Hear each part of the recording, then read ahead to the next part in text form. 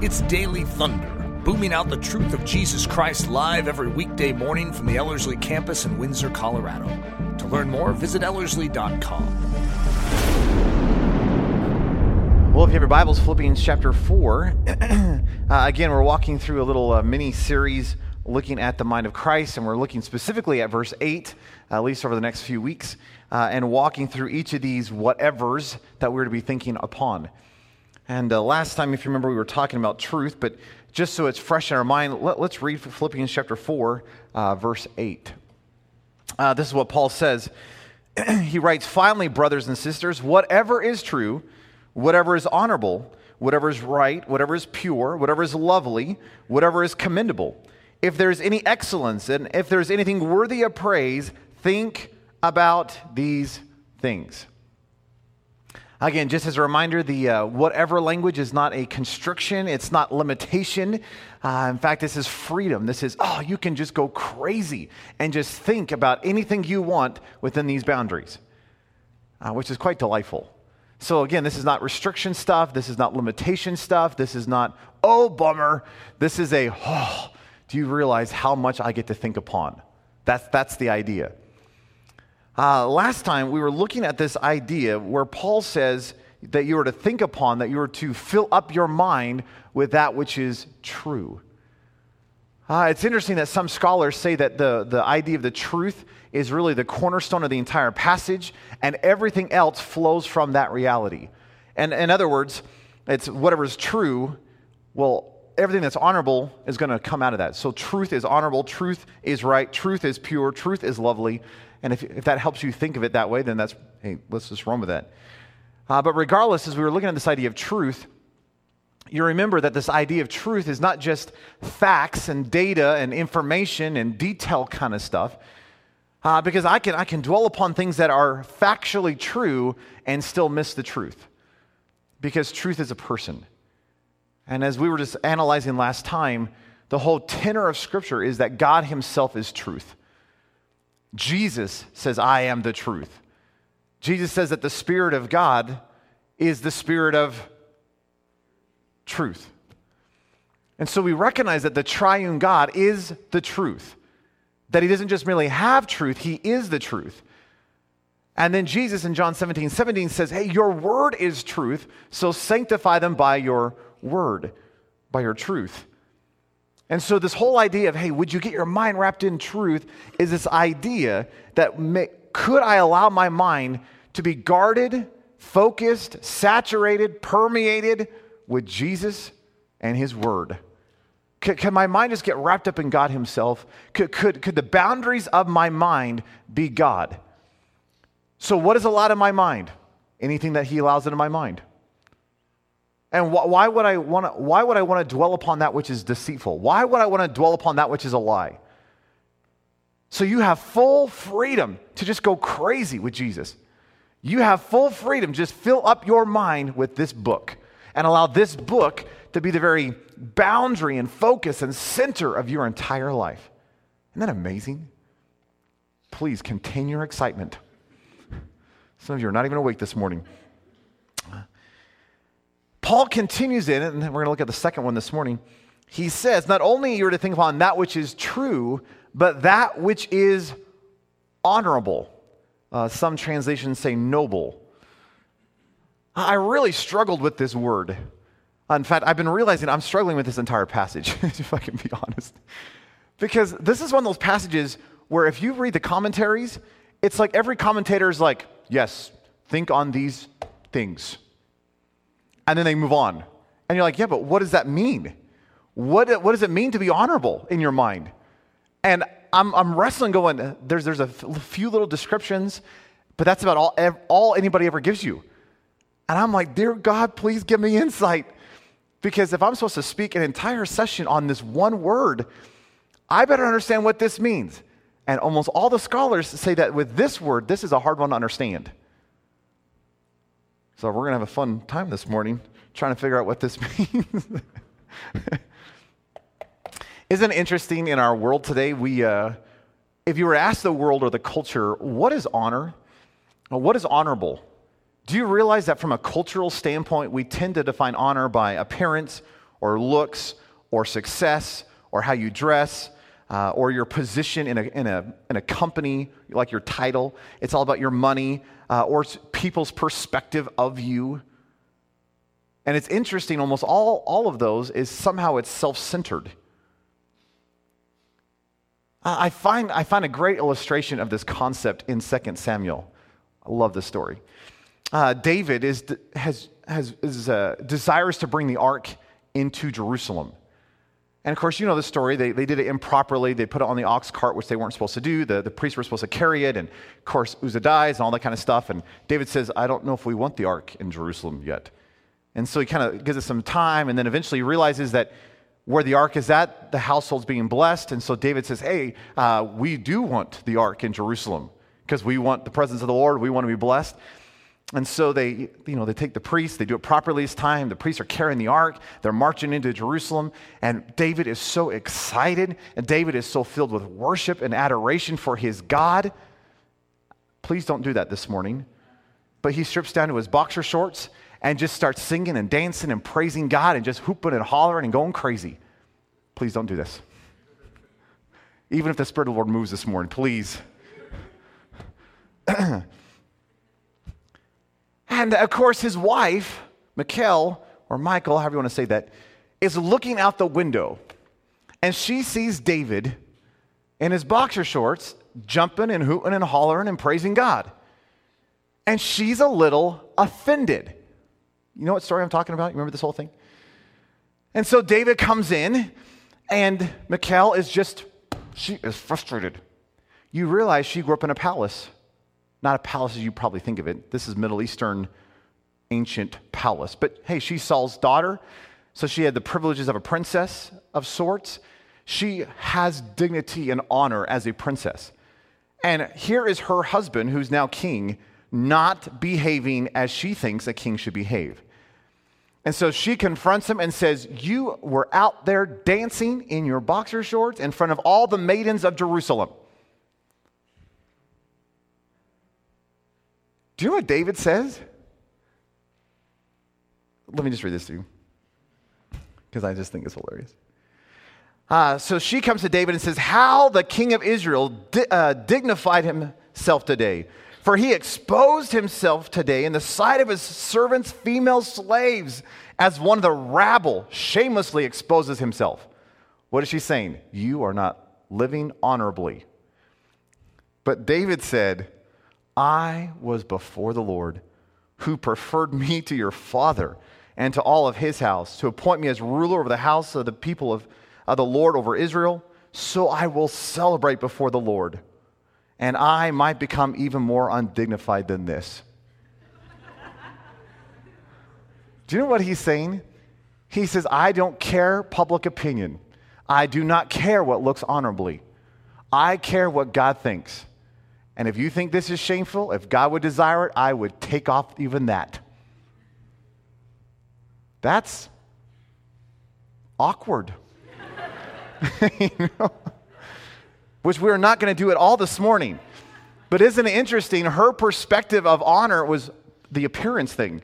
It was all about people's perspective. It was all about, hey, how are you going to be appeared, or how are you going to be understood in the light of the people that you oversee? And David said, I don't care about public opinion. I don't care what the people around me think. I care what God thinks.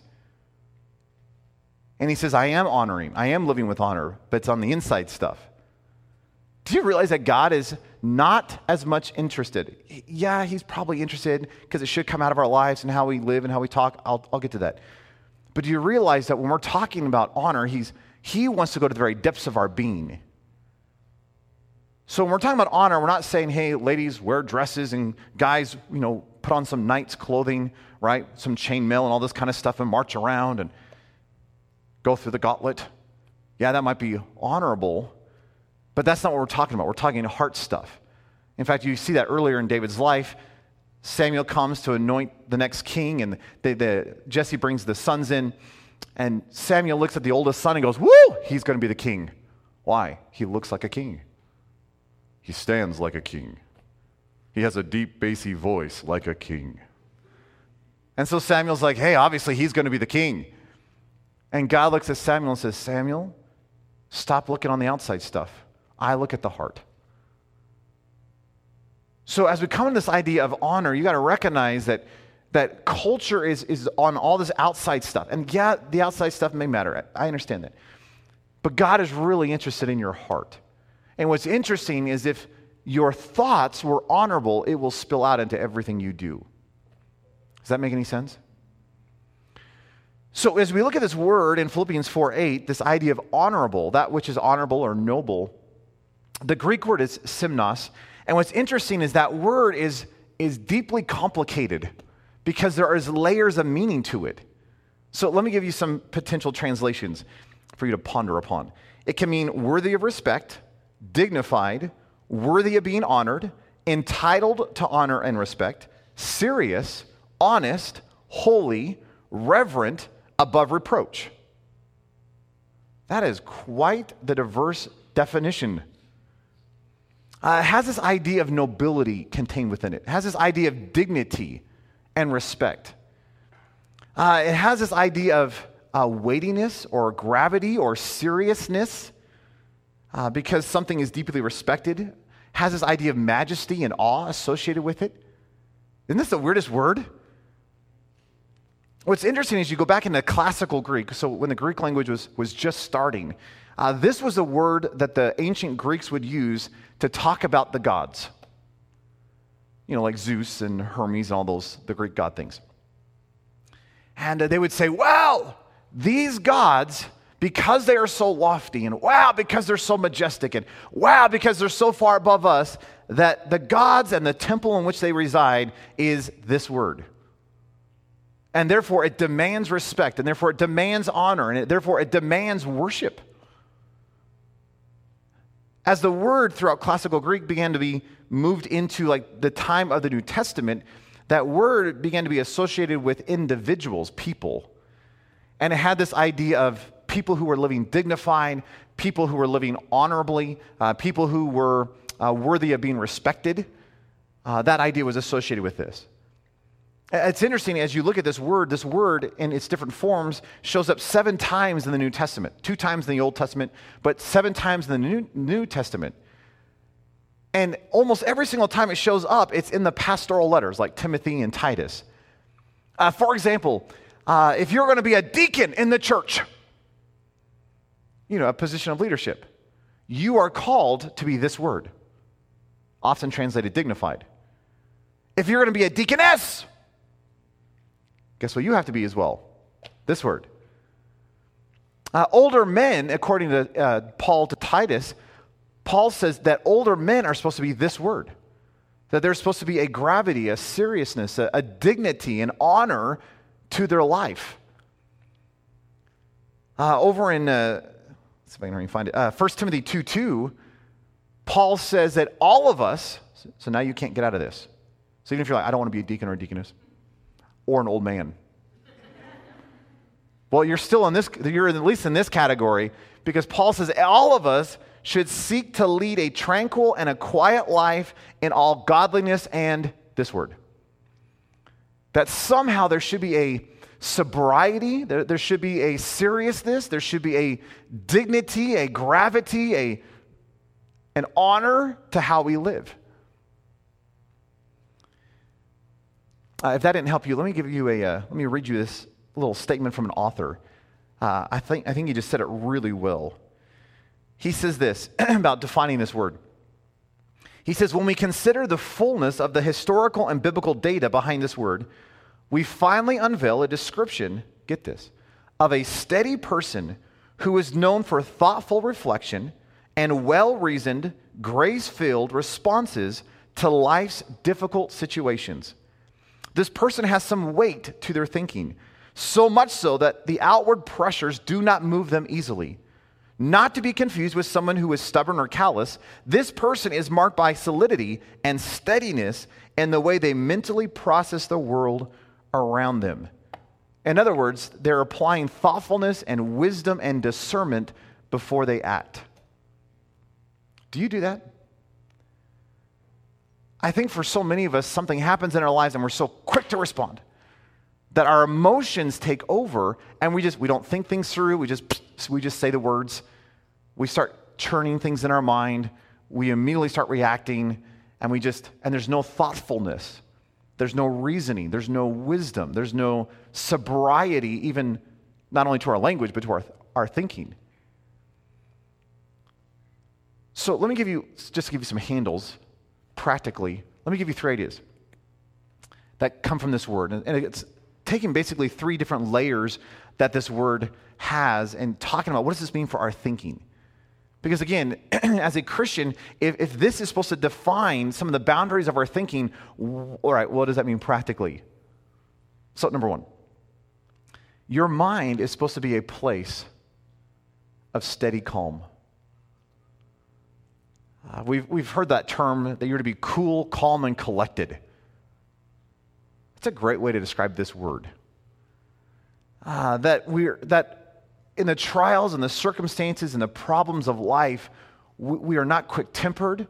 We're not easily pushed around. We don't flare up. We don't start freaking out. We don't, oh no! That there's actually a calm even in the midst of the trials of life. How you doing on that one? I don't know about you. This whole series, I shouldn't have done this. I should have done something else. I have been so deeply convicted because I could look at this and I'm like, oh yeah, I'm truthful. That's good. Honorable? Yeah, I live with honor. But it's interesting. The more I get into these concepts, it's just like God's revealing everything in my life that week going, mm-hmm. And I'm like, Lord, I'm going to quit studying. It'd be easier on my soul. I won't, but it's tempting. I look at that and I'm like, how have I done this last week? Things happen, you get certain news, people say something to you, and it just frustrates you. That's not this word. This word doesn't matter what happens, doesn't matter what people say to you, it's just, you have a gravity, a seriousness, a sobriety, a thoughtfulness to how you handle everything. What if we weren't quick to react? What if we allowed this peace of God to reign in our life in such a way that we begin to seek His wisdom, that we lean upon Him and say, Lord, I don't fully understand this situation, but I trust you. And so, Lord, I'm actually going to fill up my mind not with the chaos that surrounds me. I'm going to fill up my mind with how you think about this chaos. And I'm actually going to see whatever's happening around me, not through my lens. I'm going to see what is happening around me from your perspective. Wouldn't that be interesting if you did that all the time? And what if flat tires weren't just flat tires? What if sickness wasn't just sickness? What if that phone call wasn't just a phone call? What if God wanted to give you His perspective in the midst of everything? And it wasn't a quick response. It wasn't just a quick reaction. It was, I'm going to reason through this from the mind of God. And if I'm going to respond, I'm going to respond in a very thoughtful, honorable, respectful way. That convicts me. James 1:19. Sorry, James 1:1. No, that's not right. James 1:19. Just didn't sound right. Says this. James says, "You know this, my beloved brothers and sisters. Now everyone must be quick to hear, slow to speak, slow to anger." What if that defined our lives? Stories are told of Hudson Taylor that Hudson Taylor was on the mission field in China, and he'd be opening mail, and he would get a piece of letter that says, "Hey, we just want to let you know that so-and-so died." He'd open another piece of mail, and it would say, "Hey, we just want to let you know that we're going to give a donation to the China Inland Mission for Frank, and it'll help support all the missionary stuff, for a season." And the reports are that no matter what mail he opened, it never changed his disposition of soul. That there was a seriousness, a sobriety, an honor. That if he opened a piece of mail and someone had died, he just, "Lord, I trust you. Comfort their family. And Lord, this is so heartbreaking, but man, I trust you. Hey, we're going to support you. Oh, thank you, Jesus, for supporting. that, hey, all of our needs are in your hands and we trust you. Now, that doesn't mean you can't laugh. That doesn't mean you can't smile. That doesn't mean you shouldn't be joking around. Hey, you're still called to have joy. In fact, if you go back up a few verses, look at verse 4 again. Rejoice! So, hey, this is the whole tenor of this whole passage. But what would happen in the midst of your life if there was a gravity, a seriousness, a steady calm, not just in your life and your soul, but in your mind? We need that. And the days in which we live, you realize we really need that. Because it is so easy to look at the political stuff or the economic stuff or whatever it is that you're watching, and it is so easy to be like, oh no. What if you had a steady calm in your mind? That's this idea. Number 2, not just a steady calm, but this idea, it's that your mind is supposed to be a place of respectful dignity.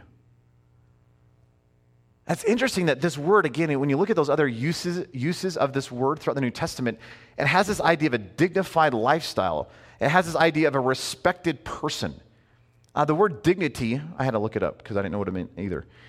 Dignity means having or showing a composed or serious manner that is worthy of respect. Have you ever met someone that you just watch them and you're like, wow, they just carry themselves in such a way, there's just an honor. There's a dignity to how they live. What if you had that in your mind? That hypothetically, could you imagine if someone could get inside of your mind and looked at how you thought for the last, say, 24 hours? Would they go, I'm actually so in awe that someone can think that way?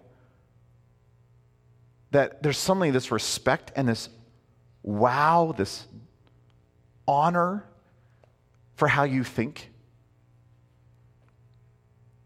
Or would they go, yeah, you're just like everybody else? Wouldn't it be amazing if you had the mind of a Christian? And that the world around you, if they could somehow get inside of your brain, they would see Jesus. They would see this steady calm. They would just see a thought process that was honorable and dignified, that they would have to give it respect. Now, flip that coin on the other side. What would it look like, not only for your mind to have that, but do you realize that you, in your mind, are to have a dignified respect? Do you know how easy it is? And this is one of those things I've just been so convicted of this week. Do you know how easy it is in our culture today to look at leadership, to look at parents, to look at bosses, to look at roommates, to look at teachers, to look at people around us and actually disrespect them, dishonor them? We do that in how we talk all the time.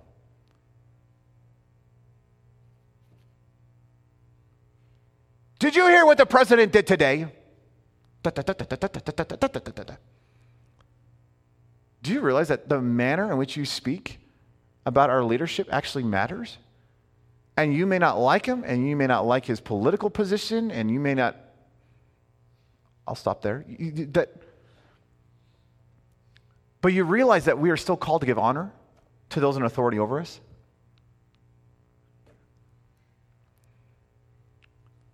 That the way that we talk about our parents, the way we talk about our roommates, the way we talk about teachers, the way we talk about friends, the way we talk about pastors, the way we talk about...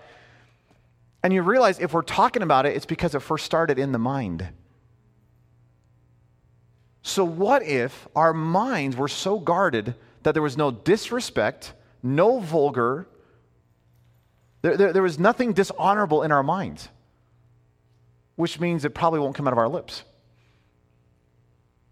Which means if it's coming out of your lips, it's already in your mind.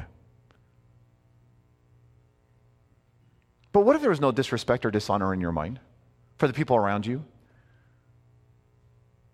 People in authority over you? People that you just don't get along with?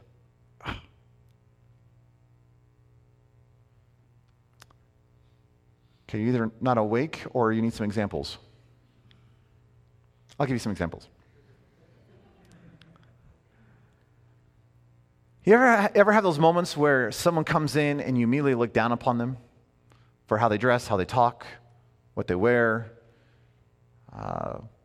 background, culture, whatever it may be? Did you ever have those moments where someone's doing something and it just irritates the hooey out of you? It just frustrates you? Do you know what both of those come from? Pride. That somehow when someone is approaching you, and if you look down on anyone, which we're told not to biblically, but if we look down upon anyone, do you realize it's because I presume that I'm in a higher, loftier position than they are? And Jesus says, do you realize you're actually supposed to esteem others better than yourself? That when someone walks in the room, you go, oh, you're so much better than I am. Yeah, but they're homeless. I know. And almost because we don't have a guard upon our mind, we do this all the time. We walk into stores, we walk into classrooms, hypothetically, right? We walk into our dorm rooms, we walk into whatever the setting may be, and we immediately start to judge and analyze and start to critique and, wow, can you believe that so-and-so did this? And did you hear what they said? And da-da-da-da-da-da-da-da. What are you doing? You're putting yourself in a position of pride. Haven't you ever noticed that the things that typically frustrate you about somebody else is often the things that God's actually working in your own life? Very rarely have I ever experienced frustration where it's actually not something God's putting his finger on in my life. And it's like I'm suddenly seeing what God's working on in my life being demonstrated in someone else's life, and that irritates me. But it's amazing, if I let God begin to deal with my frustration, do you realize the same thing that person's been doing all along no longer bothers me? Why? Because it's actually probably not them, though they do need a change. I am talking about you. But it is amazing, if I let God deal with my whatever the inner issue is, then typically the thing that you're doing that frustrates me actually no longer frustrates me. Well, where's that stemming from? Pride. And you realize that when I allow those thoughts to reign in my mind, and I'm living in this frustration, or I'm living in bitterness, or I'm living in this attitude where I'm looking down upon somebody else, do you realize that is dishonorable, disrespectful, and not supposed to be the mind of a Christian? I'll give you another illustration. Have you ever thought that impurity, at the very heart of impurity, lust, is all about dishonor and disrespect? Because what it presumes is that individual has now become, it's actually not a child of God, not a creation of God. It is actually something, a property, something that I can now wield. I can take for my own personal pleasure and desires. And I'm actually dishonoring and disrespecting not only that individual, but their future spouse, their family, God. And so it's interesting, purity is already on this list, and we'll get to that eventually. But you realize that when I live in impurity, I'm actually living with this disrespect and dishonor in my mind. That I've actually taken a creation of God and really put it in the mud and now using it for my own pleasure and desire. Christians are not supposed to think that way. None of you are looking happy yet. Isn't this miserable? Think about this. Over and over and over throughout the New Testament, we're told that our words are supposed to encourage, edify, and build up the body around us. For example, 1 Thessalonians 5:11, therefore encourage one another and build one another up, just as you also are doing. Hebrews 3:13, but encourage one another every day, as long as it is still called today, so that none of you will be hardened by the deceitfulness of sin. Or Hebrews 10:24, let us consider how to encourage one another in love and good deeds. So we are constantly, that's just a small sampling, but over and over throughout the New Testament, we are told, hey, encourage, edify, build up one another. Do you realize the only way that's ever going to happen is if it first starts in our minds.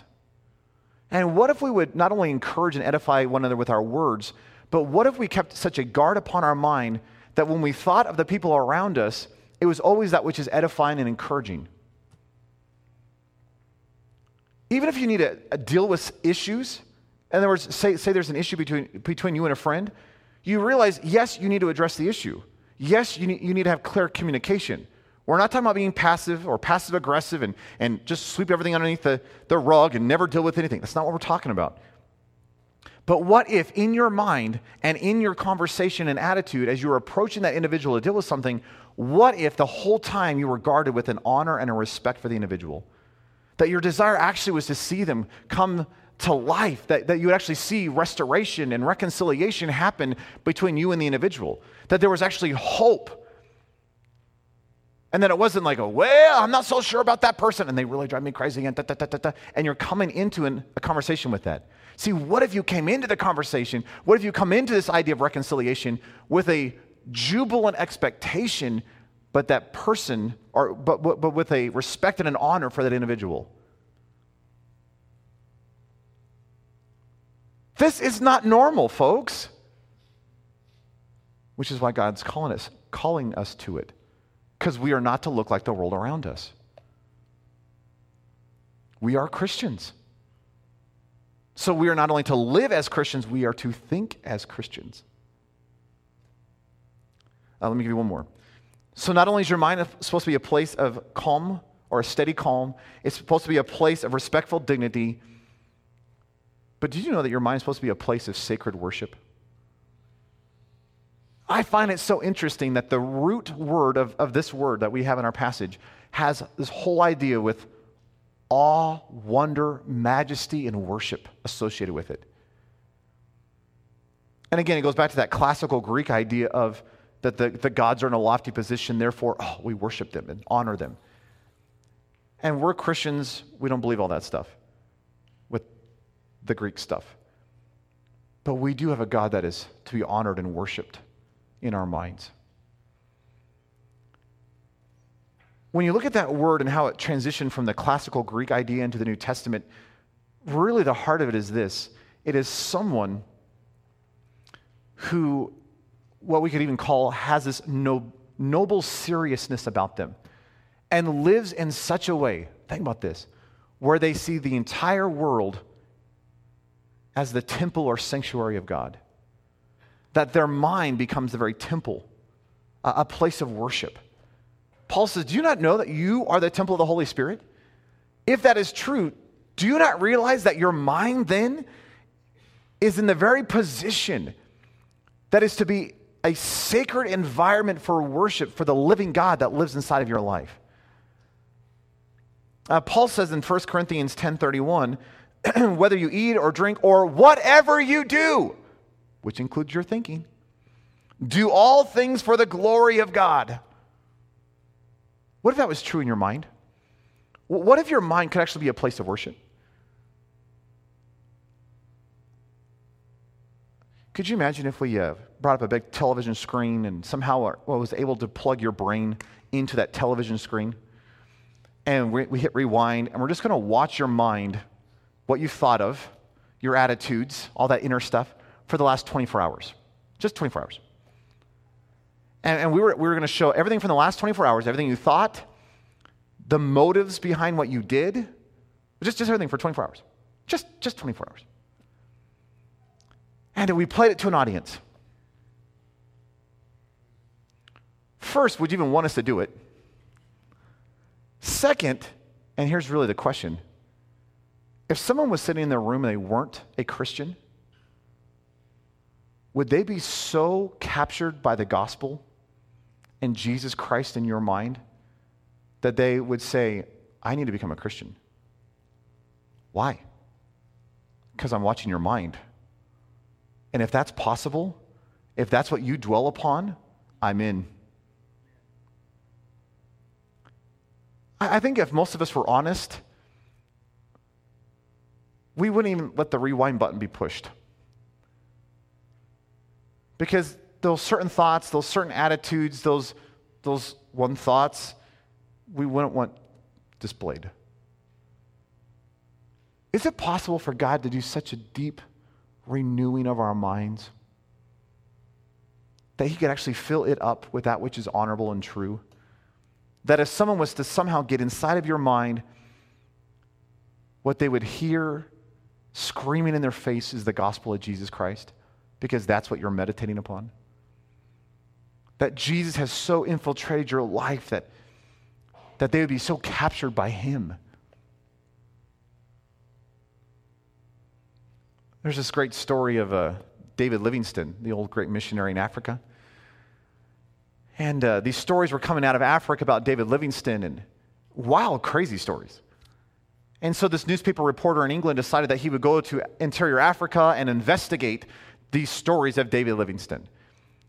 And so he said farewell and got on the ship and went over to Africa, then got on a train and went into interior Africa, then got on the donkey and then got on the boat. And finally, after weeks of traveling, finally met David Livingstone. And he spent maybe a week or two there, and he got back on the donkey, or the mule, and then the canoe thing and the train and the ship. And as he was getting back to England, all of his friends in England threw him a big party to celebrate the fact that he had returned. And they wanted to be the first ones to hear about David Livingstone before it was in the newspapers. And so over dinner, they were saying, hey, tell us, is the stories true? And here's what the newspaper man said. He said, everything's true. And then he made this comment. He said, had I stayed there a moment longer, I would have been compelled to become a Christian, even though he never spoke of it once. Now, we need to testify of our faith, and it does need to come out of your lips. But wouldn't it be interesting if you had something so tight with Jesus that when the onlooking world looks at your life, they would say, I need whatever it is that you have. Could you imagine if the world could somehow get inside of your mind and you were living with such honor, with such respect, even to the people you would typically not agree with or like? Like, I am not in favor of most things our president is doing. In fact, I don't know of anything at this moment that I'm just like, yes, I fully support. Except the fact that he's in the White House. I do support that. I think that's good. Yay, White House. But wouldn't it be interesting if you could somehow see how I honor our president, and not only how I talk, but in how I think? You don't agree with him, right? No, I don't. And you don't like his policies? No. So why are you treating with him respect? Because I'm a Christian. You look at the news today, and our world is so divided that the moment you disagree with anybody, it's actually now in vogue, it's now cool to so hate the other side that you wish them dead. That is not to be in the church, folks. That even with those we disagree with, even those people that would just frustrate us, even those people that we may not fully agree with, whether it's theologically or politically or economically or whatever it may be, do you realize we're still called to live with respect and honor? Isn't it interesting that the early church, as they were being taken off into their martyrdom, had such dignity in how they were willing to die, that people were coming to Christ at these people's deaths? That as they were seeing how they were walking into the arenas to be fed to wild lions and beasts or gladiators, that the way that they just had this countenance and joy and dignity in how they lived, it's like they would watch this and they'd say, you're not supposed to have joy or dignity in the midst of death. So obviously what they have is real. I'm in. And there's all these people becoming Christians because they were watching how Christians died. Could I encourage you to not only live that way in how you potentially may die, but in how you actually live? That when the onlooking world looks at you, and if they could somehow get inside of your mind, they would be so captured by the reality of Jesus Christ. So can I ask you, how are you doing in your mind? Do you have a steady calm in every situation? Or when you get the news or when that situation happens, are you thrown all over the place and you can't think straight and you're just responding out of emotion and you're just, I'm not saying remove emotion and think logically. I'm saying you need to bring emotion under the authority of Jesus. And what if you would have his perspective? Do you have honor and respect in your mind for the people around you, for those who teach you, for your pastors, for your parents, for the governmental leaders? Is every thought in your mind truly worship unto Jesus Christ? That because you are the temple of the Holy Spirit, then that includes your mind, and your mind is supposed to be a set-apart place for him, a place that's marked by holiness. I don't know about you, but I need Jesus. And I need to get so tight with Jesus that he would transform my mind so that I could be filled up with truth and that which is honorable.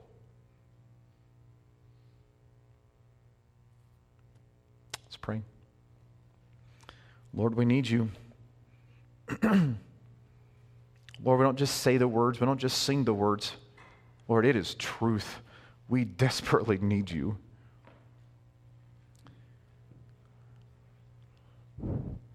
And Lord, we need you to come and fill up our minds, renew our minds, transform our minds, and fill it up with you, with your word, with your truth. Lord, could we as Christians have such a mind that is marked by honor, that there's a sacred dignity about our minds, that there's this gravity and sobriety, yes, full of joy, yes, full of laughter, but there's a thoughtful seriousness that is full of dignity in how we think and thus how we respond in our actions and our words. Lord, could you fill up our mind to such a degree with you that our minds become a place, a sanctuary of holiness, that if someone could just see how I think throughout a day, they would just be like, wow, I didn't know that's even possible. That I just thought the normal reality of thinking was full of pride and selfishness and lust and envy and fear. But I see Jesus in your life. Lord, we need that. Oh, I need that. Lord, I don't want to esteem good Christian thinking and not live it. So, Lord, I freshly this morning repent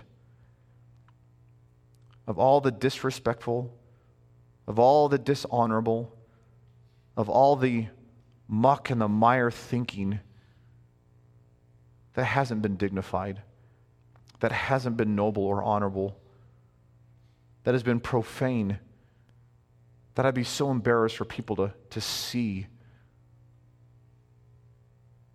And Lord, I realize that the only option I have to have a mind that is marked by honor and holiness is I need you, the Holy One, to come and fill this thing up.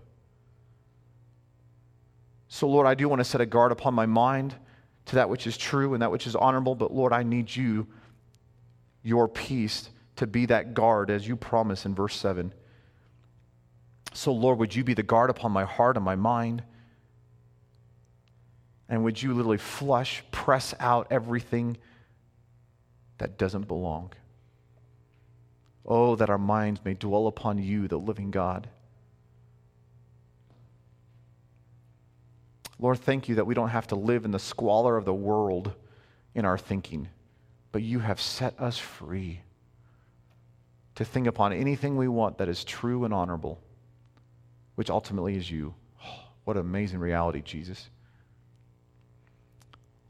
And Lord, this morning we don't want to just nod our heads. We want to declare how good you are. Lord, we want to worship. We don't want to just sing some songs. We don't want to mouth some lyrics. Lord, could somehow we freshly behold you, and in the midst of beholding you, could something bubble up inside of our life, and may we worship, for you are worthy. And Lord, may this morning even be a practice ground to train our minds to be a place of worship unto you. So Lord, fill our minds, focus our minds on that which we are singing, because we just want to sing about you. Lord, we love you. Oh, we praise you. In your precious, powerful name we pray. Amen. Daily Thunder is a listener-supported production of Ellerslie Discipleship Training. At Ellerslie, we are laboring to rouse the Church of Jesus Christ out of its lethargy and build brave-hearted Christians for such a time as this. Daily Thunder episodes are released every day, Monday through Friday, from our campus in Windsor, Colorado. And our weekly sermon is delivered live at 9 a.m. on Sunday mornings with a delayed live stream available at noon Mountain Time. Go to ellerslie.com/daily to get all the details. Thanks for listening.